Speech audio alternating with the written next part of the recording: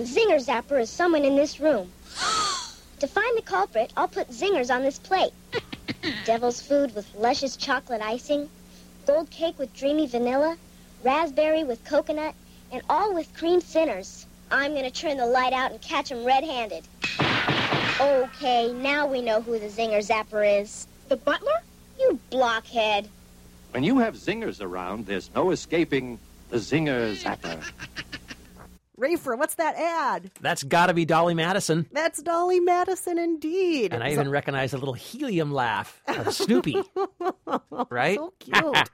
So cute. We used to see a lot of those ads back when we were kids, didn't we, Rafer? Boy, they sound like they're from a completely different era, don't they? Yes. They sound like they're from the 30s or something. Yes. But they're not. They're from our own childhood. Yes, from the 70s and 80s. And what's adorable about those commercials is it's back in the era where it kind of bled together the content that you were watching and the commercials. Exactly. Because the same characters that are in the special are in these ads. And that whole era was so weird that way. And then a lot of the times they'd have little interstitials giving you health and safety tips. I don't remember Do you that. remember those? No. Like, especially on Saturday morning specials or occasionally sure. holiday specials. Yeah. They would do that too. Where it's Yes. like, if somebody tells you to get into their car, kids, remember, if it's not your parent, don't get in the car. That's right. Only you can stop forest fires, Kristen. Oh, all those things. And don't make the Indian cry. No, don't make the Indian cry. Why would you do Oh, that why would Native you do that? American man hates it when you pollute. Yep, that's Oh, right. God. Everything was so well-intentioned, but so problematic. Those are the old days of the old Peanuts specials. Peanuts were the spokes cartoons for Dolly Madison, and then later on for Metropolitan Life, right? Yes. MetLife. Which, as kids, I always thought, this doesn't appeal to me. But I guess the Boring. parents watching with their kids care.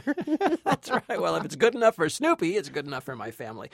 Where we're talking about that because the first Peanuts feature film in, I think, 35 years is out this week, the Peanuts movie. Yes, it is. And all the gang is back for that. We're going to talk about that movie today. And we're also going to be talking about another, I guess you'd call it franchise that's been around a very long time, 007, James Bond, and the new movie Spectre. We also have a couple of more historic pieces. One of them is looking at the suffragette movement in England during the turn of the century, and that movie is called Suffragette. And then we also have Brooklyn, starring Saoirse Ronan as an Irish girl who leaves her hometown and comes over to Brooklyn in the early 1950s. So we'll talk about all of those in just a minute. But first, let's introduce ourselves. I'm Rafer Guzman, film critic for Newsday. And I'm Kristen Mines, our culture producer for The Takeaway, and this is Movie Day.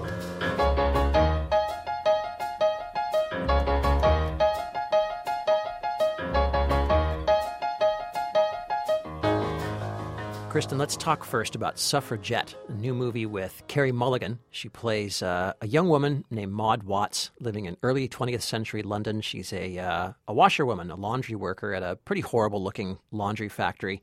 One of her new co-workers, Violet, played by Anne-Marie Duff, kind of a disreputable woman, a little bit of a down and outer, I would say. Yeah, disheveled, lots and lots of kids. Lots of kids. Yes. Abusive husbands. But she is a suffragette and kind of a secret suffragette at a time when that was looked down upon and at a time when that movement for women's suffrage was actually turning to violence and almost anarchist-style terrorism in a way with bombings of post office boxes and other things. Maud Watts gets sort of deeper and deeper involved in this. She meets the leader of the movement, Emmeline Pankhurst, played by Meryl Streep, and also a pharmacist who holds meetings in her office, played by Helena Bonham Carter. Here's a clip. We are fighting for a time in which every little girl born into the world will have an equal chance with her brothers.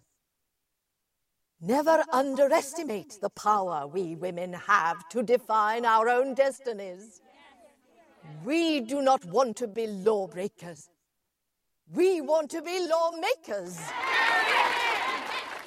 These women were seen as disruptors of society, which, I mean, their initial cause, asking for the vote, was seen as disruptive enough. And then here they were, blowing things up. Now, I had certainly never known that the movement had ever turned towards violence. And we're not talking about killing people or anything like that, but towards, I think, what was then at the time pretty shocking stuff. Women throwing rocks through storefront windows, causing... blowing up post boxes. Yeah, causing property damage and things like that, which was, I think, pretty scary at a time when that kind of stuff was becoming a little more widespread with the anarchist movements and things like that. The Haymarket riot had not been that far behind necessarily.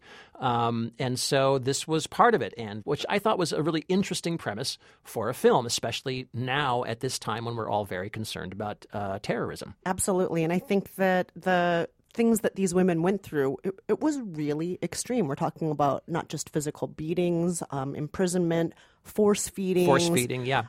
It's pretty vile stuff. And, you know, you look at some of those scenes and you can't help but think about Guantanamo and other things happening in the world right now. And so we have all of that. But against all this political action, we also have personal stories, especially Maud's story of what she goes home to every day. She has her husband who also works in the same washing facility. We have her little boy. We have how her activism is affecting her marriage and what her husband is doing at home. And we see on a very personal level why women need to have a say in the world. Because when women don't have a say, really horrible things happen to women, whether it's being a 12-year-old who's getting raped repeatedly by your boss at work, or having your husband try to take away your parental rights. And so we see those things on a more personal level too, not just on a giant political level. And I think that is definitely to the movie's credit that we see that this is not just about ballots. It's about something much bigger than that. All that being said, I'd say the movie is not perfect. It has some problems. What are those problems in your opinion? I think that the movie ends in kind of a deus ex machina sort of way. Yes. Where the action does not lead to the outcome. I agree with you. And that was my biggest criticism of this movie. If we were going to have the outcome we were in this film, then we should have been following the person whose outcome is instrumental to the change. Yeah, it is, if you're familiar with this topic, a fairly well-known event that does lead eventually to a turning point in public sympathy for the women's suffrage cause.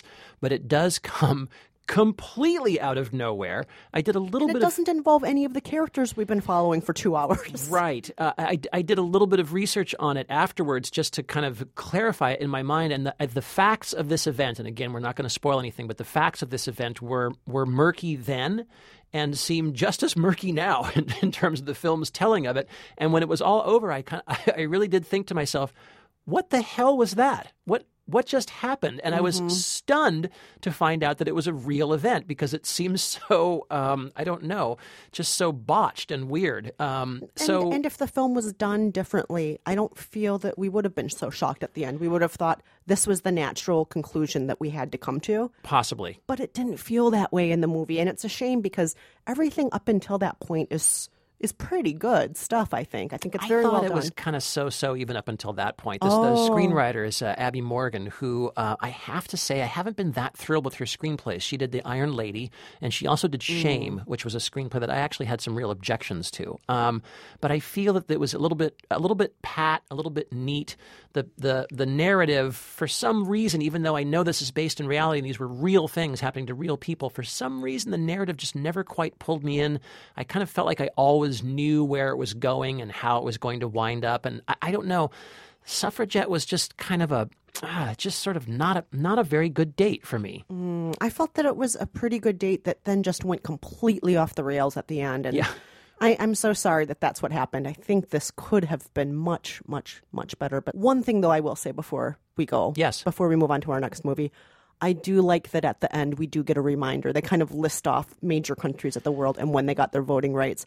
And you might be shocked when you see some of those dates. When you see it's 1970-something before Switzerland lets women vote. Right, or 2015 while Saudi Arabia is considering it. Yes. Yes, it's that. In fact, I felt that closing crawl almost made its point better than the whole movie that came before it.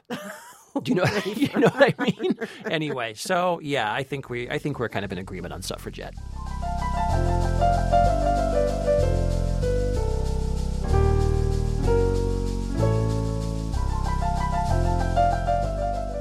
So, Kristen, let's turn now to Peanuts. Tell me all about the new animated film, the first one in 35 years, Peanuts, the Peanuts movie. Yes, and this does not look quite like the Peanuts as you remember them. It's more of a 3D animation sort of style of Peanuts rather than the flat sort of hand-drawn one that you would see during The Great Pumpkin or Charlie Brown Christmas. And so it looks a little bit different. But it is still all of the same characters. It has that great Vince Guaraldi music. It follows a lot of the same tropes that you're used to. You see, the baseball mound. You see the psychiatric booth that Lucy sets up. 5 cents. Yes. You see that Sally has a crush on Linus. You see all of these different things that you're used to. All the adults go, wah, wah, wah, wah, wah. Okay, good. I'm glad to hear that. So a lot of that stuff is back. And so is the plot. The plot is very familiar to anyone who's ever followed Charlie Brown. There's a new kid in town, the little red-headed girl that he has a huge crush on from day one. And we don't know why. He just likes that she's a redheaded girl, or he thinks she's pretty. We don't know anything about her qualities as a human being. True. But she arrives, and he decides, I want to win her heart, and he spends an entire school year trying to get her attention. Here's a clip. There's a new kid moving in. Big brother, put yourself together. Come on, Charlie Brown. This time, things will be different.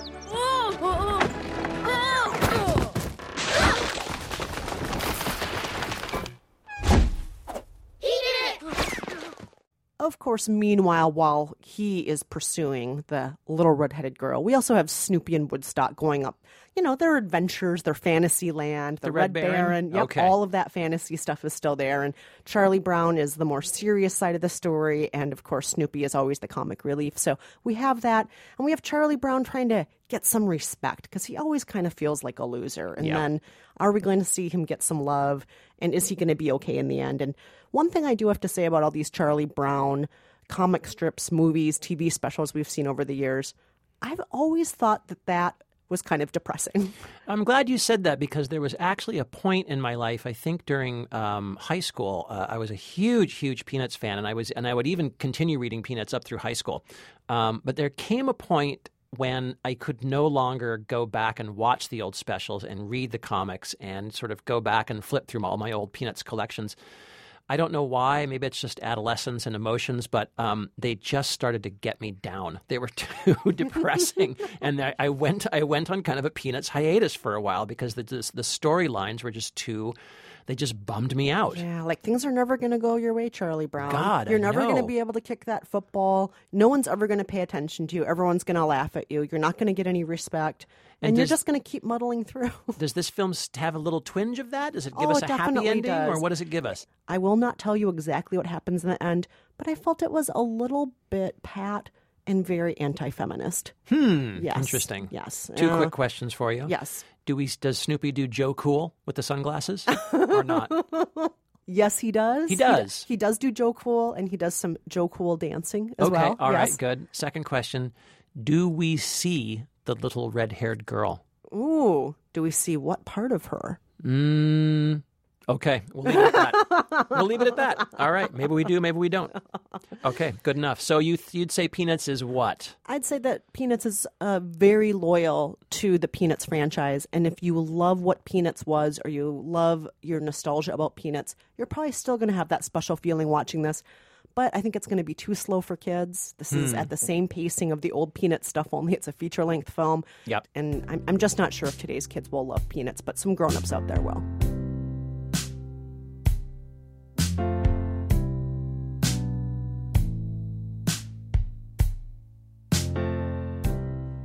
All right, let's turn our attention now to Brooklyn. Borough of Kings. The Borough of Kings. Yes. This is back in the early 1950s, 1951, 52. Saoirse Ronan plays Ailish. She's a young girl from County Wexford. I won't even try to Irishize that. She sees that there's not much of a future for her there. She's working in a bakery shop, basically, behind the counter for a pretty crappy boss. But thanks to her sister, Rose, and to Father Flood, played by the great Jim Broadbent, she gets a chance to go to America and try to start a new life. And where else does she land? But, of course, in Brooklyn, along with all the other Irish immigrants who are flooding in there. In fact, one person tells her, when you get there, try to go out and talk to people who aren't related to you.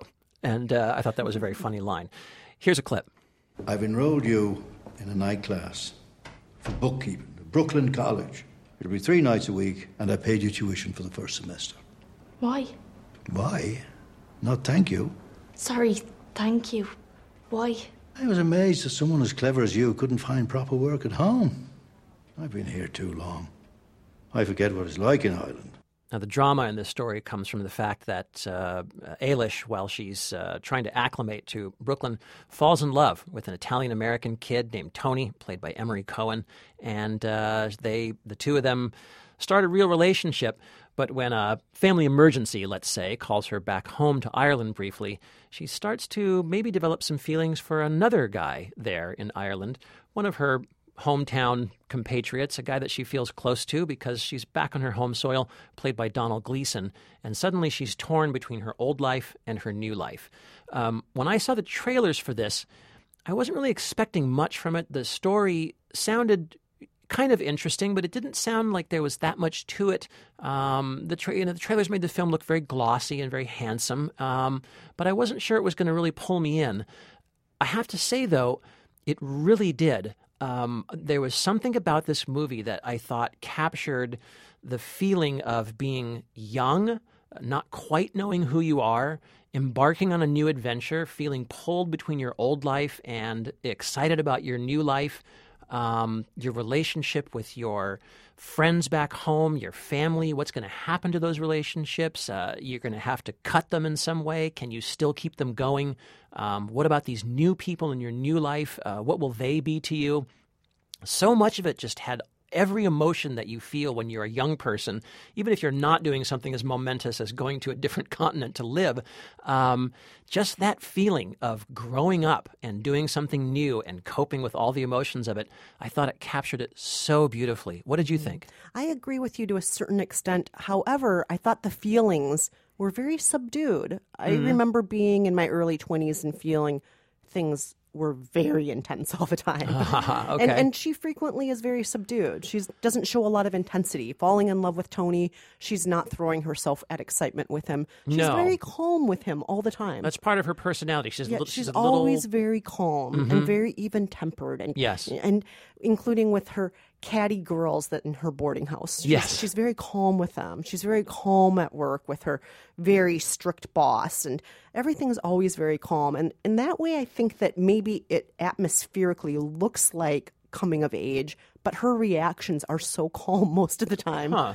And all that being said, I still think she's very likable. Yeah, and I think and I do think she's part of the reason why this film works. It's very beautifully shot. The costumes are great, but there's something about her that's very enjoyable to watch, and you're rooting for things to go her way. Yes. You want things to go her way. I will warn folks out there that a lot of this is just going to feel like stuff you've seen before, though. You are going to have the Italian-American family with too many brothers eating spaghetti. You are going to have the Brooklyn boys who just can't do anything but talk about the Dodgers. Right. You are going to have the girls at the boarding house. You are going to have the Irish priest who welcomes you to America. Yes. A lot of these things are going to feel like, is this worth watching? Because I've seen all of this before. And I'd say the reason why it's worth watching is because of that moment that she has to go back to Ireland and what happens and the tension that begins to happen at that moment. I also thought this movie was beautifully written. It's based on the book by Colm Tóibín. I hope I'm pronouncing that somewhat correctly. And the screenplay was written by Nick Hornby from High Fidelity and About a Boy. I think the dialogue is just wonderful in this. And even though I know what you're saying, that there's a few pat moments here and there, I think just the wit and the sparkle of the words just really carried me through it. And also, I just think Saoirse Ronan is so good in this. I think she's just wonderful. There are these long, lingering shots on her face where you can see all the emotions that are playing around in her mind. And it pulled me in. Even though I know what you're saying, you've seen it before. It's a little bit of in terms of a dramatic arc, it's a little on the low side. It's not sort of a high hump, But I loved it. I thought Brooklyn was one of the best movies I've seen this year. Really? Yes. Wow. I adored it. I wouldn't say it's one of the best movies I've seen this year, but I'd still say it was a very good date. All right. I would. I'll take that. An especially good date if you want some nostalgia and if you want some romance and if you want just some beauty. So, yes. Good date for those reasons. All right, well, stay with us because we have more coming up, including a retrospective on James Bond and his illustrious life and adventures.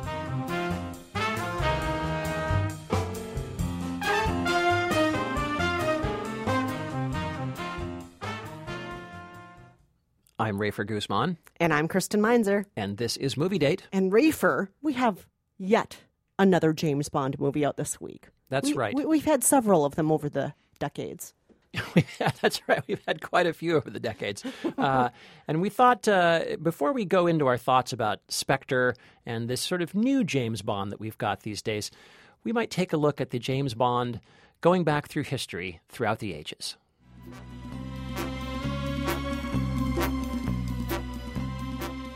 So, James, why did you come? I came here to kill you. And I thought you came here to die. Well, it's all a matter of perspective. That's Daniel Craig as Special Agent James Bond in the thriller Spectre. It's movie number 24 in the series, number 26, depending on who's counting. James Bond is celebrating his 53rd year in the movies, the longest-running figure in Hollywood history. You have a nasty habit of surviving. Well, you know what they say about the fittest? Now, what makes James Bond so enduring? After all, he isn't much of a character. Aside from his drinking habits, we know almost nothing about him.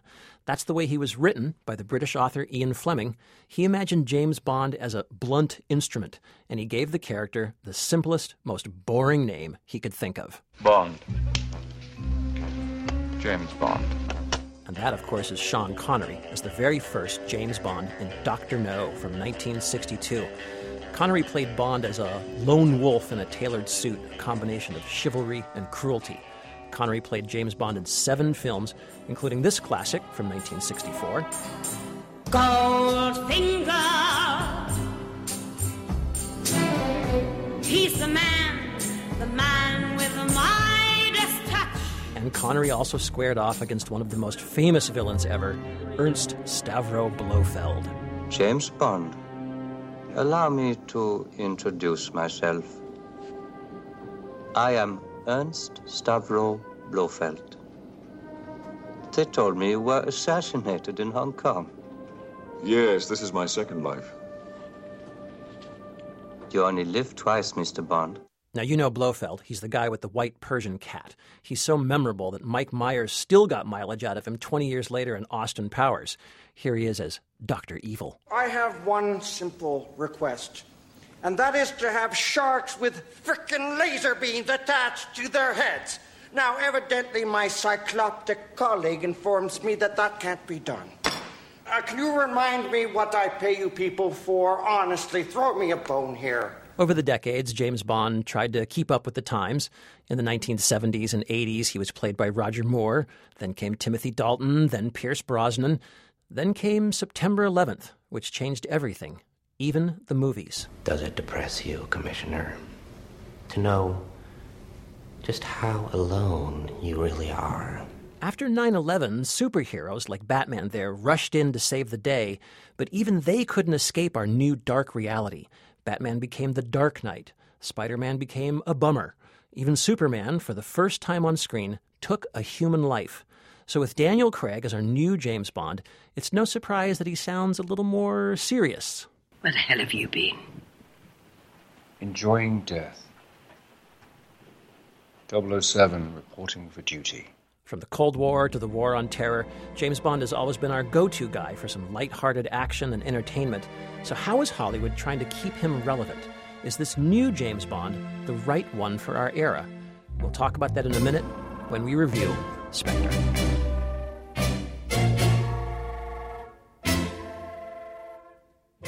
Rafer, thank you so much for that great retrospective on James Bond, the man, the mystery, That's the right. license to kill, There's all your of those things. Your little James Bond 101 there. Which is great because with over 50 years of James Bond, it's nice to know where we came from and where we are right now. And in this new movie, Spectre, he is fighting a secret force of bad guys. Spectre is the name of this secret force of bad guys. Meanwhile, back on the home front, M is trying to keep MI6 together because, you know, political stuff, bureaucracy. Merger with MI5. Yeah. So we have that occasional thing going back to the home front. But mostly we're following James Bond. Is James Bond going to be able to break this open? How many women is he going to sleep with along the way? How many martinis is he going to drink? By the way, his martinis are dirty in this movie. Yes, I noticed that. I was very offended.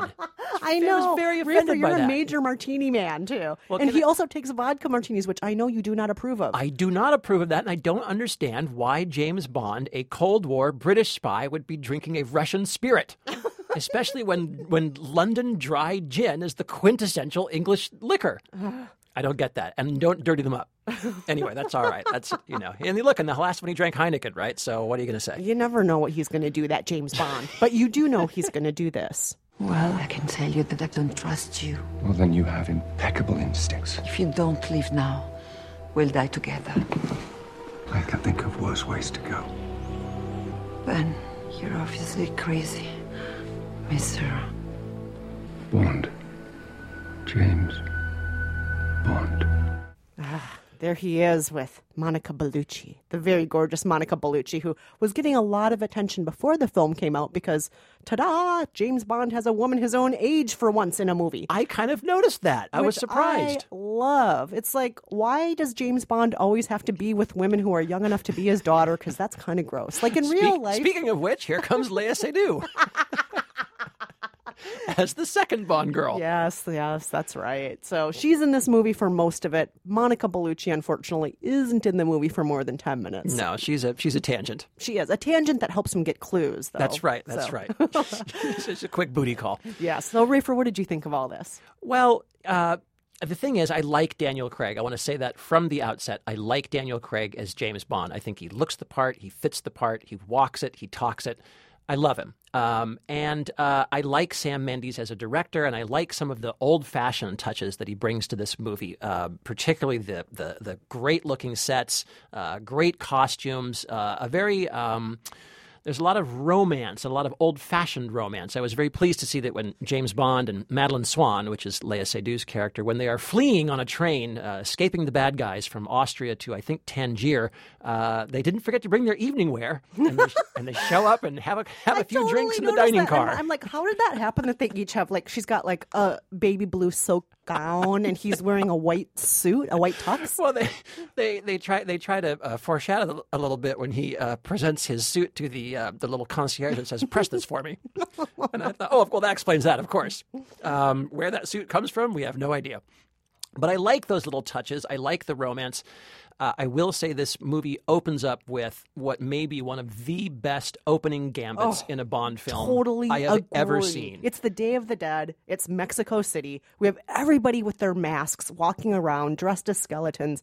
It's just gorgeous and beautiful. Single tracking shot from the crowd scene into a hotel, up an elevator, into a top floor room, out the window, walking onto down a ledge. The ceilings, or walking down the rooftops. Amazing. Jumping in and out. I mean, it's so beautiful. This movie is reportedly one of the most, if not the most expensive movies ever made, with a budget of $300 million, reportedly. And it looks to me like $295 million of that was spent on the opening scene. And it was great. It's the best part of the movie, by the way. It's incredible. Or, I shouldn't say by the way, because you might disagree with me, but that was my favorite part of the whole movie. It's amazing, and I think it kicks the movie off wonderfully. And I think for the first 2/3 of this film, it's got the feeling of a good old-fashioned Bond movie. And then right around the maybe hour 50 mark, things start to go a little south. And so much exposition, so much explaining, so much seriousness. Well, I think the problem is that this film is trying to introduce a major new/old villain in Christoph Waltz, who plays Oberhauser, and we won't say too much more about that because that's not his only name that he's known as. But Oberhauser has this long history and this long backstory, and a history and a backstory that I felt came kind of out of nowhere and seemed a little ridiculous to me in the Bond universe, which I guess we have to now call it. And it seemed to me like they were trying to Marvelize this movie by making Bond into a kind of superhero who has an emotional life, a backstory, a family history, old ghosts, old demons. That's not the Bond that I want. That's not the Bond that I've ever loved. I love the vague, unsketched, unknown Bond who appears in a standalone adventure every few years, knocks my socks off, gives me a great time, and disappears till the next one. I want him to be more fun, frankly. And more fun. You want more fun. You felt this movie was too serious? Yeah, Sam Mendes, I just don't want him to be directing these movies. Because he's too kind of moody, too atmospheric. Exactly. I want somebody who's going to say, this is ridiculous. Let's have a great time with this. This is a guy who, Daniel Craig said this in a recent interview, he's a misogynist. Let's just have a guy who is just being a misogynist all the way, being ridiculous. All he cares about are, do my cuffs match my coat in the right way? Who can I shoot next? Which woman can I sleep with? Give me another martini.